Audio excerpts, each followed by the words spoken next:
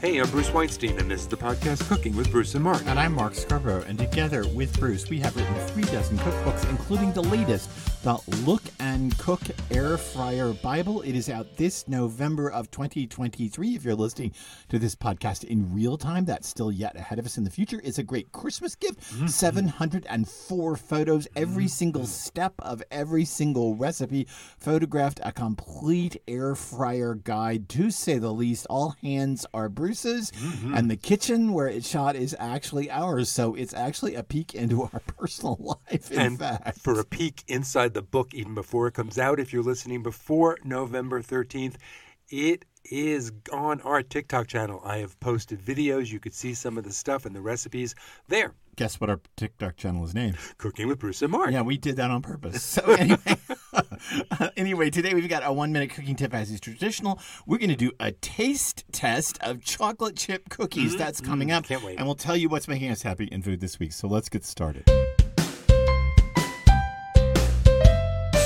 This week's cooking tip is about how to minimize the splatter and mess when you are frying, whether you're deep frying or just, every now and then I just want to make, cutlets. I want to make schnitzel. What a mess it makes. So here's the problem. We all tend to do this shallow frying in skillets, right? Yeah. Why? I don't know. That's how my mother did it. I know, but I have stock pots. I have roasting pans that can go on the stove. I have so many things that are tall and high-sided. True. And the taller and higher-sided it is, the less of that splatter makes it up and out and onto your stove. So I don't know. My mother and my grandmother fried in frying pans. Use a Dutch oven. That's perfect, right? You can get your little bit of oil. You have to be careful about the oil. I mean, because I think you might tend to put more oil in a Dutch oven. A frying pan, of course, the point is you can't put... my grandmother didn't deep fry chicken. She pan fried it in about 3/4 of an inch. Shallow frying, it's called in the business. Yeah, okay. That's how she made fried chicken. So, and if you shallow fry in a skillet or a saucepan that has a 2-inch side, you are going to get splatter everywhere. The kitchen was always a disaster. If you do it in a taller pan, you do run the risk of splattering yourself when you reach in, so you have to be a little more careful, but you will save a kitchen from being a mess. Now, I saw this TikTok video where this guy said, "Is your mother like this every time my mother fries?" And this woman had covered her entire stove in tinfoil, leaving only the flame open because she was making eggplant parm, and every time she did it, she claims that her stove got gross. So don't use a skillet, use a Dutch oven. Yeah. Again, my grandmother's kitchen was a wreck after she fried chicken. Now I'm going to tell you something that you may not know. I think Bruce maybe knows it. I better know it after 27 years. My grandmother wallpapered her kitchen in this really psychedelic, this is 60s, late 60s, this psychedelic floral wallpaper. Even behind the stove? Everywhere. And then she put a second, but this time reflective silver psychedelic wallpaper all over the ceiling. Nice. The entire room, even the ceiling, was wallpapered. It was the time. In psychedelic weirdness, big giant flowers. And then she took some of those big flowers in the wallpaper and she cut them out and she stuck them randomly on. She glued them onto the wallpaper. So there was even more flowers on the ceiling and on the walls. So even the pattern on the walls was disrupted by more flowers. The late 60s and early 70s was the best time for design ever. I am so in love with that style. It was just imprinted on me when I was 9 to 14 years old. I don't know. I think I suffered the wounds of wallpaper, so I think I'm out. All right, before we get to the next segment of our podcast, let me say that we do have a newsletter. It is sent out once every 2 to 3 weeks. I think we've put it out 3 weeks now, but once every 2 to 3 weeks. It's not a constant thing in your inbox, but if you'd like to be a part of that newsletter, which sometimes has the recipes from this podcast, it sometimes has the books from authors of this podcast. It has all different kinds of information on it. If you'd like to be a part of that newsletter, you can sign up on our website, bruceandmark.com.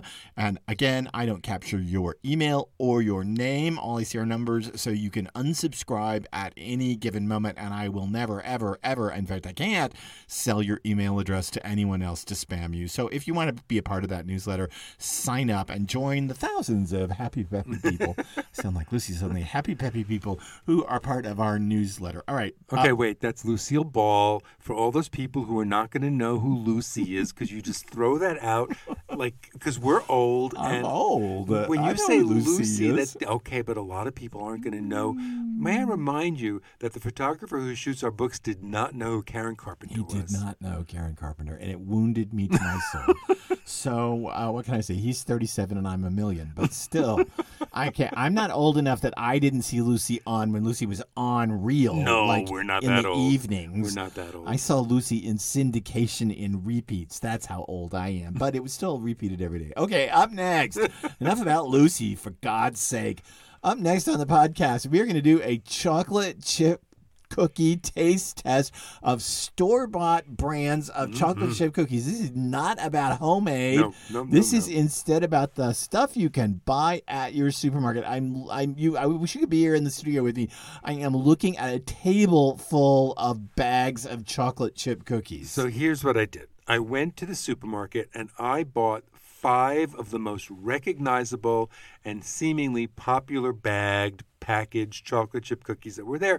Some of them were fairly expensive, and some of them were not expensive. We're not going to taste them in any given order. Oh, so I can just open any one I Just want? open. So he's reaching for the Famous Amos. Okay, Now, so these are Famous Amos. Famous Amos cookies started in New York as just a little, I believe they started at Bloomingdale's. Okay, I know Mrs. Field started at Bloomingdale's. Famous Amos may have too. It was one little store, and then they were open stores everywhere, and now they're just in supermarkets and bags, and I loved them. Okay, now I've opened the bag. Yeah. I don't know. This is a Famous Amos Belgian chocolate Yeah. bite, and it says bite-sized cookies. Yeah, these are the small ones. I didn't read the label, so Okay. when I opened it and looked down in the bag, the first thing I thought was chip, because they're so tiny. Jip. Yeah. I love them because they are tiny. They're Tiny. bite-sized. But also, I have to say that the aroma coming out of the bag isn't all that appetizing to me. Oh, to me, it smells like Famous Amos. That is the smell All right, let me of have Famous Amos cookies. Maybe it's just my southern roots, and I don't get it. And Famous Amos cookies are the kinds of things you can even get in little gift-sized bags. Sandy. It's sandy. I don't like it. You don't like that? No, I don't like it. It's sandy. Oh, I love these. Oh. And here's the thing. No, wait. Well, okay, here's the thing. The first ingredient is chocolate, which means there's more chocolate. No. Mark All and I right. have a theory about chocolate chip cookies, that there should be just enough dough True. to hold the chocolate chips together. True. And these, the first ingredient is chocolate, I and don't it's like very the chippy. texture. It's too sandy, and I don't like soft cookies, but I like crunchy cookies. These aren't crunchy. They're so wait. Just put wait. So out of 10, what would you rate it? I would give those a 6 out of 10. I would give it a 3.5. Wow. Right. I'm going to go for it now. Okay, the Keebler. Now, Okay. everybody knows All right, Keebler. Now, the thing is, I couldn't find just a plain chocolate chip, so these have M&Ms in them. Oh, well, then it's better. So Okay. I'm getting this open. Oh, I love these kind of tear the open package. And you can see some are missing because I've already had some earlier in the week. Wait, you already are into this package? Now, these look like okay chocolate chip cookies. I mean, you know. Mine has this M&M stuck to the side of Oh, it. it's a tumor. Like a tumor. Yeah, and it's blue. I think he's better than the Famous Amos. I have to say, I like them better. They are, but I will tell you this about these. My first reaction to this is sugar. These are noticeably They're sweeter. much sweeter. I don't like them better than Famous Amos because of the sweetness. I want to look at the package and see what the first ingredient is. First ingredient is flour. So there's more flour than anything. Now, see, I like the Famous Amos better. These are really sweet. But I like the overall. I still don't like that. You like the texture better. They're not soft, but they're still not crunchy like I homemade them. So where'd you rate it? These, when I gave Famous a 6, I would give these a 5. I would give these about a 4.5. It's Okay. a little better for me than a Famous Amos, but the overly sweetness of them kind of kills it for me. Okay, let's go to Pepperidge Farm, because Pepperidge Farm remembers. Okay. These are their Nantucket chocolate chip cookies. Okay. Man, okay. I remember Pepperidge Farm cookies from back in the day before I was an official cookbook writer. I can say just looking at it that there are chunks of chocolate. Yeah, it's in not this thing. chips, it's chunks. Great texture. Better texture. And also not as sweet. Not as sweet, but not enough chocolate. I'm not getting as much chocolate as in Famous Amos. Well, there were giant chunks of chocolate, but you almost have to plan out your bites to get the chunk. Flour is the first ingredient once again. Yeah. And then chocolate. Oh, these are made with butter, which is why maybe you like the flavor better. I do like the flavor better. And they're made with brown sugar. Yeah. So the butter and brown sugar give these a more homemade taste. So where would you rate it? I would give these a 6.5. I would give these a 6. I would say if I said that the Famous Amos were 3.5, what did I say, and the Keebler were a 4.5. 4.5. Yeah, I'd give these about a 6. These are good. They're getting close to what I want to dunk in a cup of tea or a cup of coffee. So let's now go to Chips Ahoy. The Chips Ahoy. Okay. Someone else has been into these already. Yeah, I think Nashi's learned how to open the pantry. Yeah, I don't think our dog really. Okay, now the look of them. It's not good. No, they look like elementary school packaged cookies. Yeah. Nah. Oh, no. I could tell you after one bite, I knew neither of us even finished eating the cookie. No. I put it back. Those, you know what those taste like? Those taste like the cookies that they give away free at the car dealership when I bring in the car. Yeah, that's exactly what they are. They're the kind of cookies that places like shyster lawyers and car repair places have out on the table with the coffee. I mean, those are really they're rather tasteless. I get almost no chocolate from it. It says real chocolate chip cookies, but I don't know what that means. I do taste a lot of sugar. I don't taste enough chocolate. I'm left actually in an aftertaste as I'm sitting here with the aftertaste of flour. I'm left with an aftertaste of fake. There's just a fakeness that I don't like. I just taste flour. Like if you ever dip your finger in flour and then lick it, which you should because it tells you something about baking. It tells you when things are over floured. But it tastes like flour. No, okay. So I would give Chips Ahoy original cookies about a 2.5. Wow. I would have gone down to a 2. Okay, fine. A 2. That's for neither of us is that work. So our last cookie that we're going to try is here. The most expensive I bought. It's the Tate's Bake Shop cookies. And these are everywhere. They even sell these in our vet's office in the gift shop. They do. And they have, because when you go into our vet's office in the gift shop to buy all your dog treats and food, they have human treats at the counter to try and get you, and they sell these there. But I got these at the supermarket. And, you know, it's kind of bad because dogs aren't supposed to have chocolate, right? So no. This isn't like... Ooh, and they're packaged with a bag within a bag. And here's the thing, and I don't know if this is a thing or not, but does anybody ever make treats that you can share with your dog? I'm being very serious. Is there a book here? No. We know that book was a huge, and it's a publishing historical mythology. There's a book about cooking meals that you and your dog could share, and they paid a fortune for it. The publisher paid a 7-figure advance, which is a ton of money for a book, and they paid a 7-figure advance, and the book sold like 3 copies. So, well, I'm already looking at the ingredients as you open them. I'm wondering if anybody has ever made any treats that you could share with your dog. These actually look like homemade. They do. I could tell looking at them, there's not enough chocolate chips. There's not enough. Yes, butter. Yes, brown sugar. Flour is the first ingredient, not chocolate. But the texture is right. The texture tastes like a homemade cookie. That is the closest to a homemade cookie taste. If you take a bite with a chocolate chip, it's so buttery. It's crazy. Oh, my God, these are good. They're so buttery. This is what I like in chocolate chip cookies. I like a lot of... I don't like soft cookies, so I'm just telling you. But I could count the number of chips here, and it's not enough. No. So this wins on the buttery flavor. In fact, it may even be overly buttery. No such thing. Because I've swallowed my piece, and my mouth just has a butter flavor going on. I would give the Tate's homemade Bake Shop cookies. I give it an 8. That's what I would give it. Give it an 8. Well, I'll give it almost an 8. Have it a 7.9. Okay. Yeah. These taste buttery. They're very crunchy, and that's, again, my thing. It's a bias. I like crunchy cookies. I gave the Tate such a high mark because it's so close to homemade.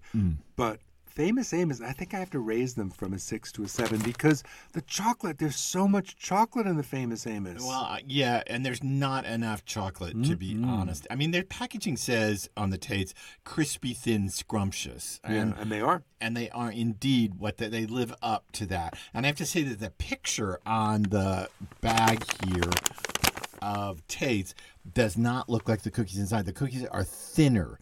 and crunchier than And the they picture on the pick front. the ones for the photo that have a zillion chocolate chips. They if you do. match them to the ones in there, maybe one cookie in the package I looks still like that. would buy the Tates. Again, I still like the taste of it the best for me. But, it's all about bias and what you think. So if you'd like to talk about chocolate chip cookies and you'd like to What's your favorite? weigh Yeah. in on purchase, not homemade, but purchase chocolate chip cookies that you can buy just at a supermarket, let us know. You can check us out on our Facebook page, Cooking with Bruce and Mark. We'd love to hear from you there. This episode of the podcast will be posted there, and you can weigh in with your thoughts. But before we get to the last segment of our podcast, it'd be great if you could subscribe, rate, all that stuff you have to do. Usually I don't have to do that old pony dog dance, dog and pony. What is it? Pony and dog? Dog and Pony Show? Oh, yeah, that. Anyway, it's a show. It's a spectacle where that involves dogs and ponies. Good God. I've had too much sugar. So if you'd like to subscribe and rate, that would be fabulous. And otherwise, I'm going to really slow down and tell you what's making me happy in food this week. What is it? Oh, well, for me, it would be these sweet and sticky pork ribs that Bruce made. He shot a video which will soon be out on TikTok channels, on Instagram, and on Facebook all around you, for these sweet and sticky ribs from an air fryer. And they were really delicious. I swore I wasn't going to eat one, and then I just snuck one after he shot the videos and worked on the videos. He's now editing them so you can find them soon. They're really delicious. They're from our new book that is coming out, or has come out, depending when you're listening, in early November. And the title of these ribs are actually Better Than Chinese Takeout Style Ribs. And they are sweet and they are sticky. The writer and really they're got yummy. carried away there, didn't I? And I show you how to make them, and they're really yummy. And what's making me happy is something you can eat with those ribs. It's half sour pickles. Oh. I have discovered the truth behind half sour pickles is that there's no vinegar. The truth behind making them at home. Behind making them at home is you don't add vinegar. They really are a fermented product, and you got to find the right Kirby cucumbers, and you put them in a big jar with the right salt brine, and inside of the week you have crunchy pickles, and everyone I've been giving them to takes a bite and goes, "Where's the corned beef?" Because they remind me of are real delicatessen. Yeah. Oh wait, listen to me, delicatessen. This is the deli. I've got some kind of weird German accent, delicatessen, going on. I think they really do remind me of what we used to get at what was that big place? Katz's and Second Avenue Deli. They remind me of the Ben's in New York City. They remind me of the half sours from there, and I prefer half sours to full sours. And you have to have lived in New York to even know what I mean by that. But okay, And I will never live without a half-gallon tub of these fermenting in my refrigerator from now on. Okay, so that's the podcast for this week. Kind of weird, right? A taste test of store-bought chocolate chip cookies. Again, if you have a favorite that you think should be highlighted, we'd love to see that in the Facebook group Cooking with Bruce and Mark. Otherwise, we will see you next week on another episode of this podcast, Cooking with Bruce and Mark.